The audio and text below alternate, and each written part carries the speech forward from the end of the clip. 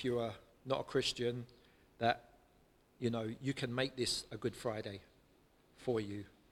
And today we are going to start just a 2-day series. The start today and finishing on Sunday. Today is all about the cross.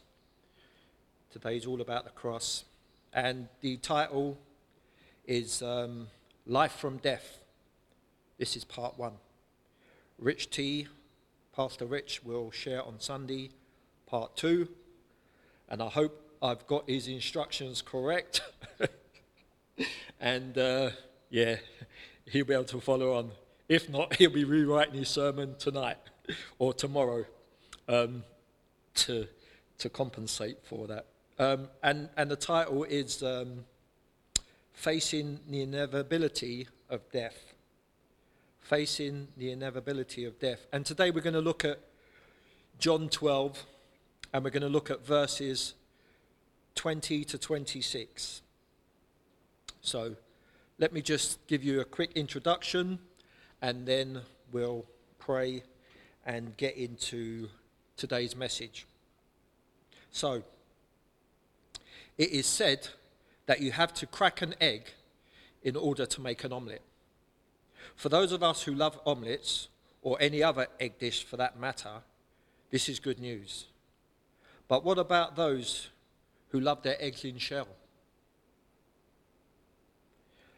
As we look at our text, it seems clear that Jesus sees death, even his own, as something that is not only inevitable, but is necessary for good to be accomplished. So let me quickly pray, and then we'll read today's text, and that will be John 12, 20 to 26. Lord, we give you thanks for this day, Lord.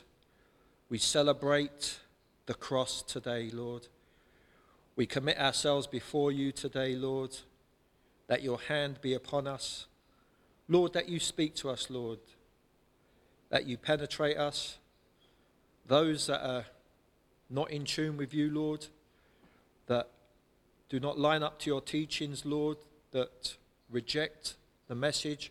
Lord, if any of them are listening today, Lord, that you would touch them, Lord, as we remember the cross and what our Saviour went through on our behalf. And Lord, I pray that you would give us ears to hear, hearts open to receive and to contemplate and to meditate and to fix our minds on what you've actually done for us, Lord. So I commit today before you, my teaching, pray for your help and your guidance. Pray the Spirit would lead me into your truths as I share your word, Lord. In Jesus' name, amen. So John 12, 20 to 26. Among those, starting at verse 20, among those who went up to worship at the feast were some Greeks. So these Greeks came to Philip, who was from Bethsaida in Galilee, and said to him, "Sir, we wish to see Jesus."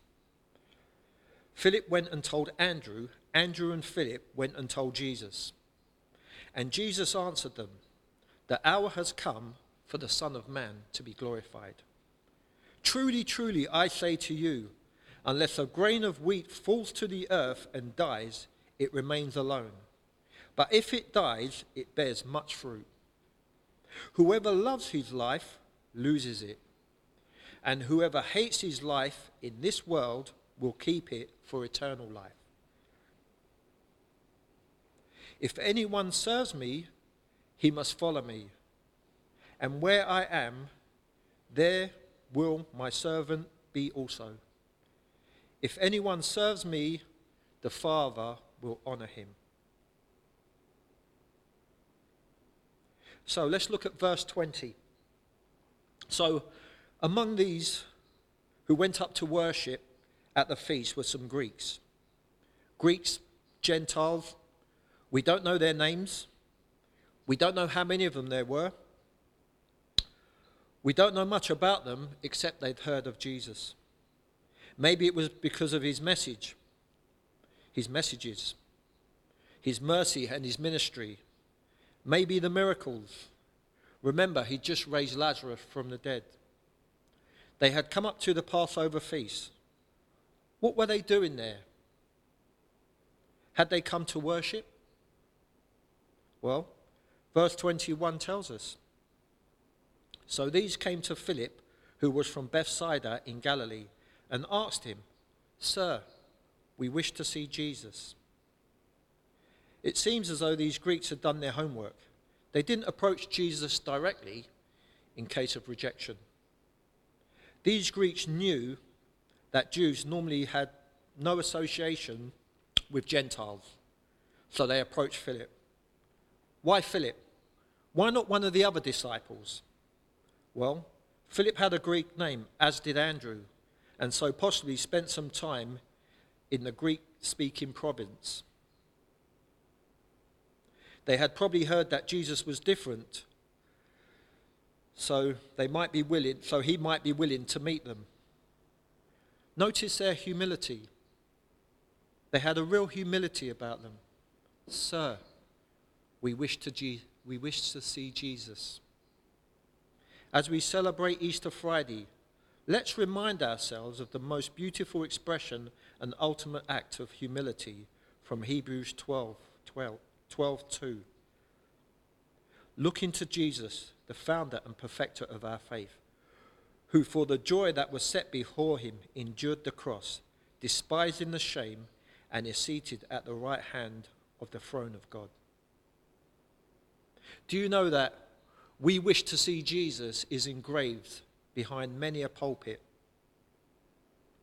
It serves as a reminder to the speaker that the listeners need to see Jesus through their preaching. The preacher has a special responsibility to do this. But this is also true of all followers of Jesus. You don't get off the hook because you're not a preacher. People need to see Jesus. Our believing friends and colleagues, they wish to see Jesus. Our unsaved family members, do they see him in our lives? Is what we claim to be true? They want to know if we are the real deal, if we practice what we preach, or do we just talk the talk? Do they see a forgiving spirit within me? A person that doesn't backbite? Someone who's not judgmental or a gossip? Someone who has integrity? Someone who doesn't hold on to wrongs? Do they experience the love of God when they spend time with us? The Holy Spirit is at work within us. Is the Holy Spirit at work within us? Or has it been suppressed? You say, what do you mean? Suppressing the Holy Spirit. Well, here's a very poor analogy, but it was the only one I could think of. It's the example of a smoke detector. Imagine every morning you cook breakfast. You get up, you put on some eggs and bacon, and you burn them. You activate the smoke detector, which makes a deafening sound.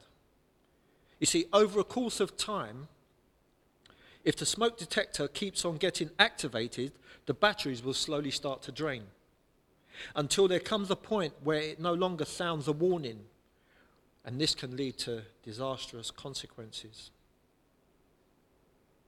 It's what happens to our conscience if we continually suppress it. 1 Timothy 4 says it becomes seared. You see, this generation is much different to mine. Men no longer have to sneak into shops to pick up their favourite mags from the top shelf or hide VHS video cassettes. We live in a dangerous age when it comes to temptation. You see, every kind of sin that lures us is on hand. Social media, the things that people will do to get more followers. You see, we're only ever one click away from a darkened soul, a grieved spirit, or our testimony in tatters. In Matthew 6:41, Jesus tells us to watch and pray, that you may not enter into temptation.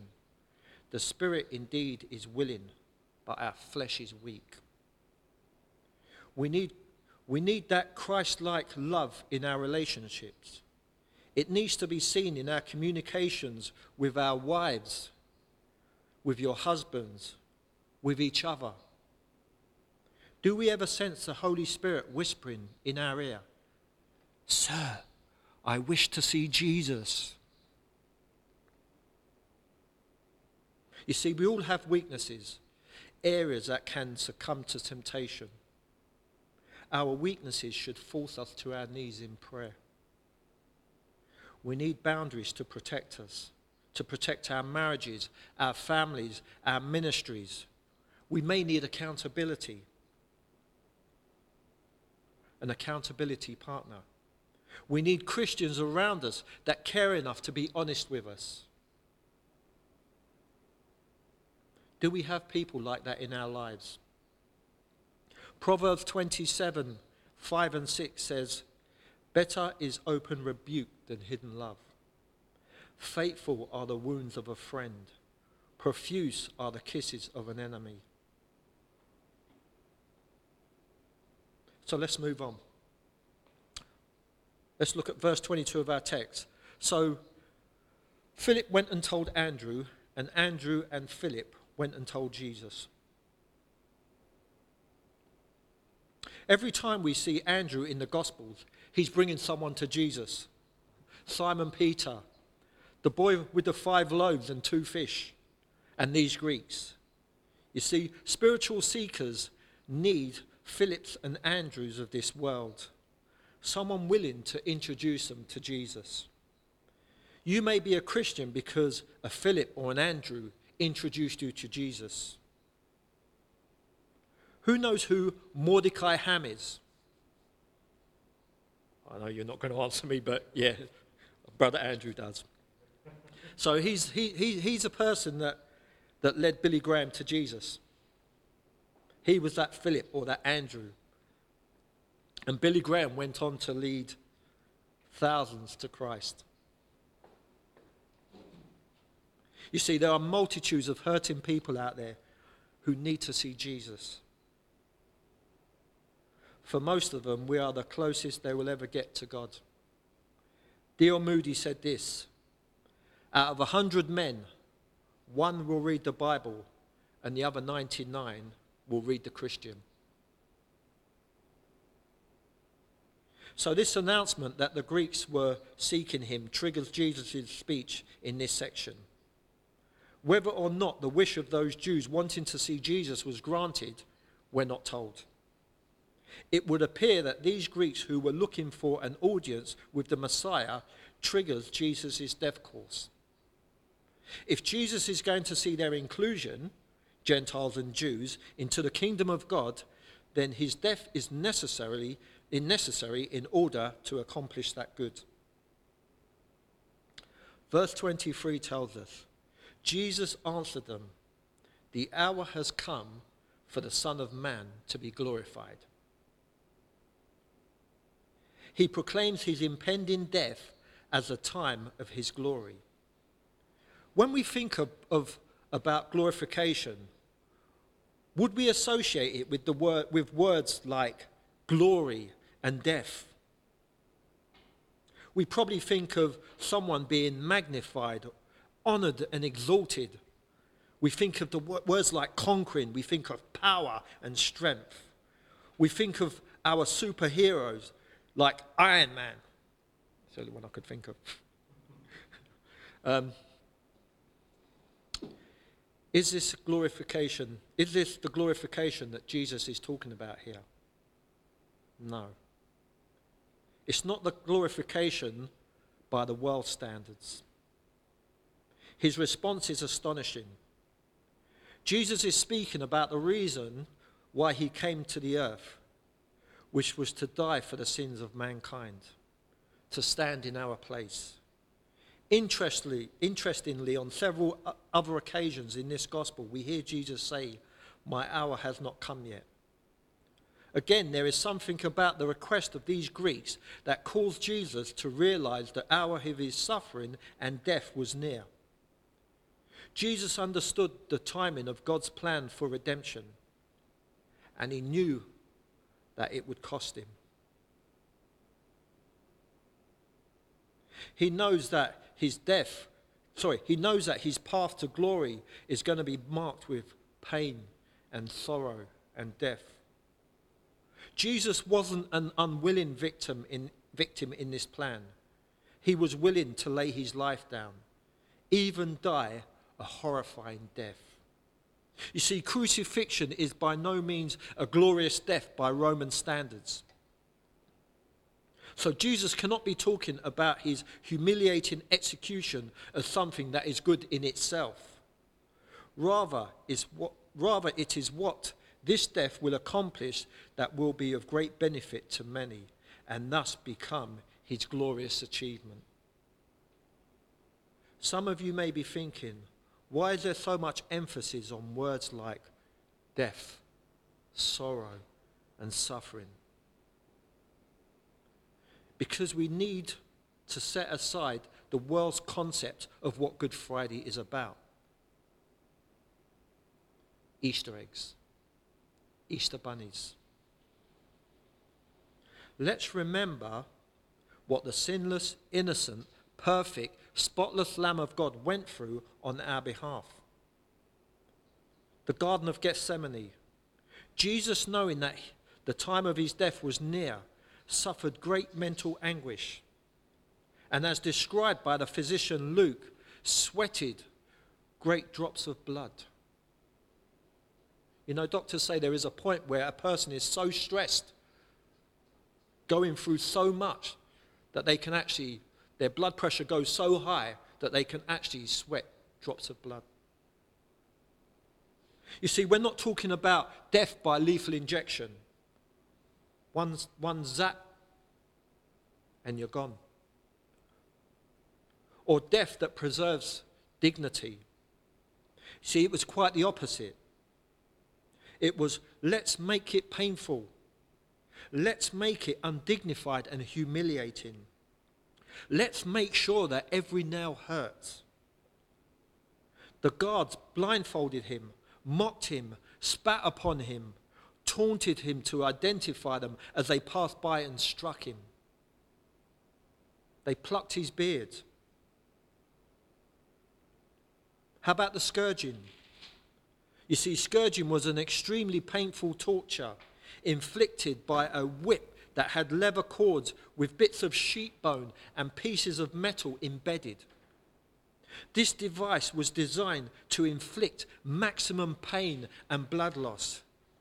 Every lash would rip out large pieces of flesh, exposing the skeletal muscles. His hands tied to a post, Jesus endured horrific pain at the hands of the Roman soldiers as the crowd of onlookers watched. You know, I'm sorry if that sounds gruesome, but it was. You see, this Easter we need to remember and get a picture of what our Saviour went through. Which is why it's good to remind ourselves of these things. You see, he experienced God's wrath that is owed to us when he cried out, my God, why have you forsaken me?" Why?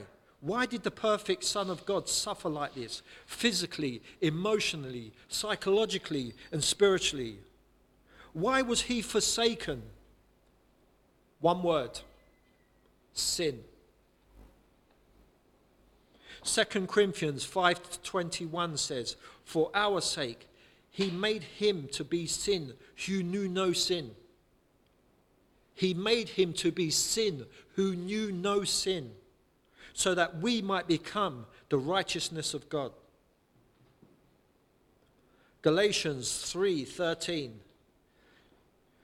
Jesus redeemed us from the curse of the law by becoming a curse for us. A curse for us. For it is written, Cursed is everyone who is hanged on a tree.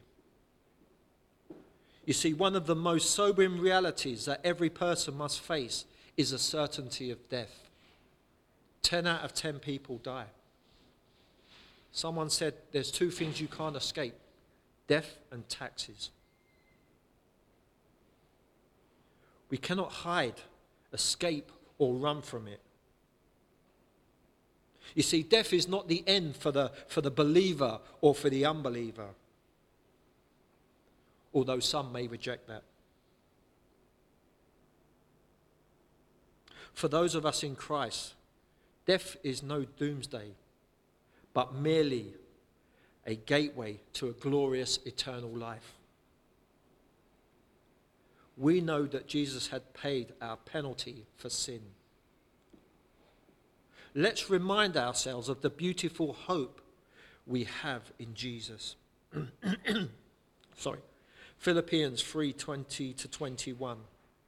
Our citizenship is in heaven, and from which we await a Saviour, the Lord Jesus Christ, who will transform our lowly body to be like his glorious body, by the power that enables him even to subject all things to himself. 1 Thessalonians 5:9-10. For God has not destined us to wrath, amen, but to obtain salvation through our Lord Jesus Christ. Through our Lord Jesus Christ, not through any other religious person that we can think of, who died for us, so that whether we are awake or asleep, we might live with him. You see, if you are listening and you haven't surrendered your life to the Saviour, there will be no glorious gateway. There will be no eternal life waiting for you, but only judgment and condemnation and the full wrath of God. Because of sin, you are separated from God. Classic verse that we always quote: for all have sinned and fallen short of the glory of God. Emphasis on the word all. The bus driver, the bus conductor, the man in the shop, the man walking around the streets, the politician, the government, the queen, whoever, all have sinned. Mother Teresa, the Pope, all have sinned. The priest, all have sinned and fallen short of the glory of God. You see, God is holy, and we don't measure up to his perfect standard. We are sinful. And Romans 6:23 says that the wages of sin is death. Payment. You go to work. You do a month's work. At the end of the month, you get your payment. You get your wages for the work you've done. Well, the Bible says there are wages for sin, and that's death. Eternal separation from God. You see, God's love bridges the gap of separation between you and him. When Jesus died on the cross and rose from the grave, he paid the penalty in full for our sins. 1 Peter 2:24. He himself bore our sins in his body on the cross, so that we might die to sin and live for righteousness. By his wounds you have been healed.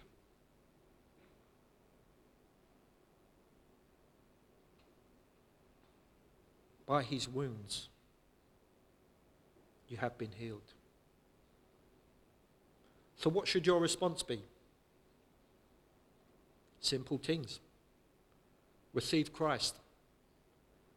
Cross the bridge into God's family by accepting Christ's free gift of salvation.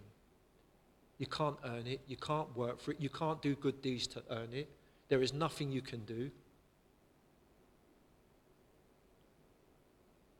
It's a free gift, and God offers it to you. John 1:12 says, but as to many as received him, to them he gave the right to become children of God. Receive him. Receive him. And become a child of God.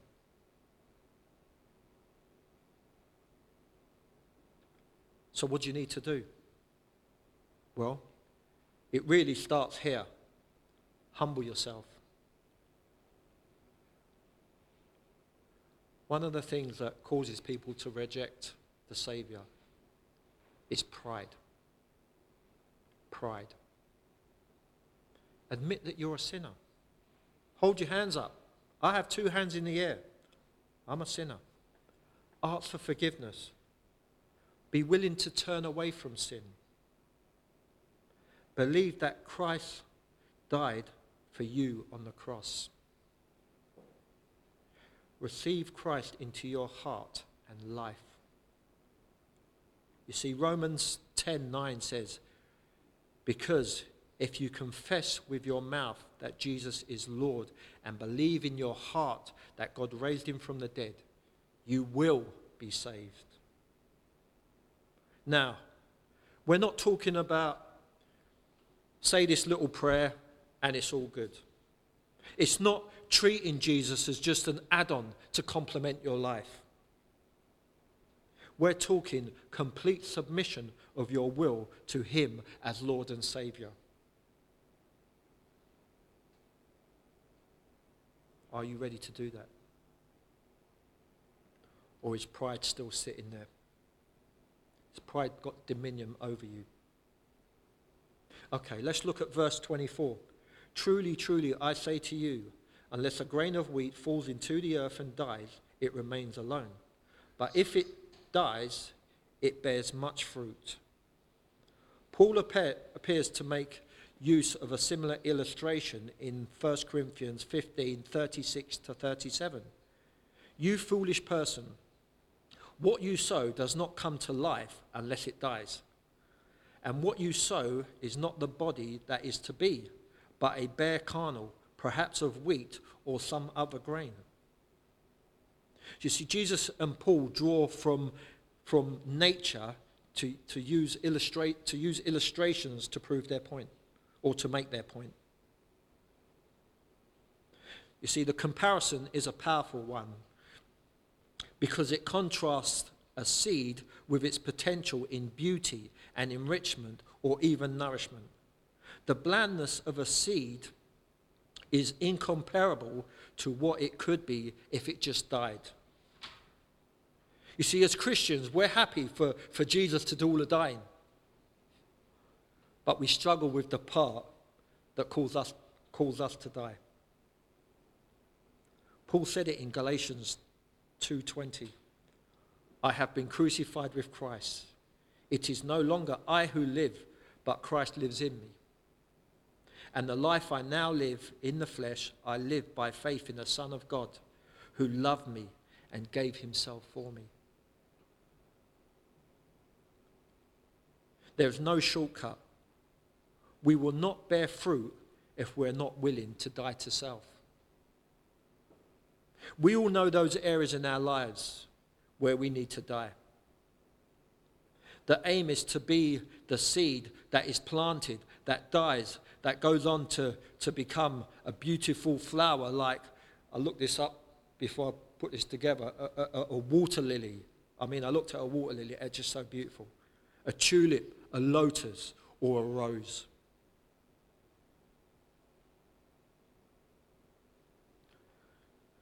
Verse 25. Whoever loves his life loses it, and whoever hates his life in this world will keep it for eternal life. This is an interesting statement by Jesus. He says that in order for us to find our life, we have to lose it. The Bible has these paradoxes. A paradox is a seemingly absurd or self-contradictory statement or proposition that when investigated or explained may prove to be well-founded or true. Here are some Bible paradoxes. When we are weak, we're strong. The first will be last, and the last will be first. Though you die, yet you shall live. The poor are rich, and the rich are poor. Exaltation is gained through humility. I nearly said humiliation. Humility, well, maybe. We become wise by becoming fools for Christ's sake. Now, verse 25 doesn't mean that you have to hate yourself. Don't get it twisted. Don't be hating on yourself and start, well, doing whatever you do to yourself when you hate yourself. It means you must recognize that living for yourself will never supply what you really want out of life. How these words of Jesus cut across the philosophy of life today. TV programs, magazines, every popular song, all present the view that your life is your own. Live the way you please. As long as you're happy, hey, watch out for number one. Whatever you want to be it. Whoever you want to be that person. After all, you only live once. The world's philosophy. Jesus declares that if you follow that way of thinking, you will lose everything. Life will slip through your fingers. Imagine if you could gain all the material goods that you could ever wish for. The applause of the crowd, fame and fortune, celebrity status. You see, if you lived that way, you would end up with nothing. Your life would have been pointless. How do we know that? Mark 8:36. For what would it profit a man if he gained the whole world and forfeit his soul? Wow. That's a sobering verse. You think of all the rich people, people with billionaires with yachts and everything they could ever wish for. Money is no object. People losing their jobs is no object to them. They have gain and wealth and everything, and they end up losing their soul. What a tragedy. So those who choose to hold on to what they have already are like those clutching onto seeds, and those who let go of life are like those who unleash their potential and they flourish. So what's the result? What's the end result? Jesus tells us in verse 26, if anyone serves me, he must follow me, and where I am, there will my servant be also.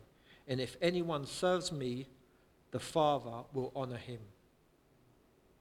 Jesus brings this illustration home by likening those who let go of their life as those who follow him and suffer as he does. For many people, death is a horrible thing to contemplate. It can put fear into the heart and mind and often causes the soul to tremble.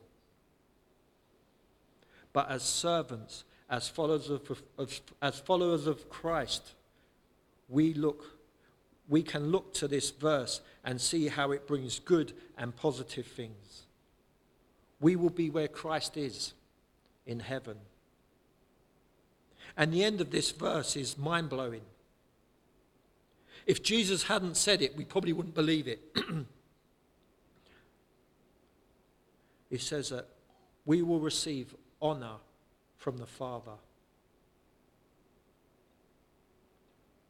1 Corinthians 2:9 says, but as it is written, what no eye has seen, nor ear heard, nor entered the heart of nor the heart of man imagined what God has prepared for those who love him. So, application. Feet are going numb. It may not be obvious, but the The implication of being born again implies putting the current life to death. A new life can only be taken up in the wake of the old in the wake of the old one. The invitation of Jesus is to let go of seeds in order to come into life with him. Are you happy clutching onto eggshells under the belief that the little something I have is better than risking it on something that I'm not sure of?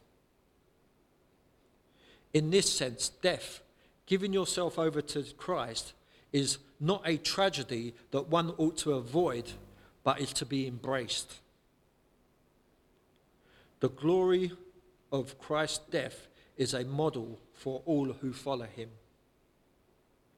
Many actually lost their lives in times of persecution, but that was only possible because their lives were already given up to Christ. As we look to Christ's death this Easter, may we also see the glory of his death in the life we have in him today, and also into the eternal kingdom of God. Let's pray. Lord, we give you thanks for your word. We thank you for the cross and what it means to us. As your word says, no greater love than this, than a man lay down his life for a friend. Thank you, Jesus, that you chose to become our friend and to lay down your life for us and to go through excruciating circumstances on our behalf. Let us remember today. Let us remember the cross. Let us fix our minds on that. Let us remember what you went through on our behalf.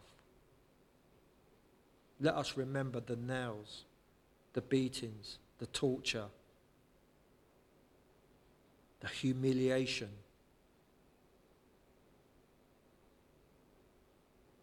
Thank you, Lord, for your grace upon our lives. We pray as we remember this Easter weekend, Lord, that our eyes will be firmly fixed on you and your sacrifice. In Jesus' name, amen.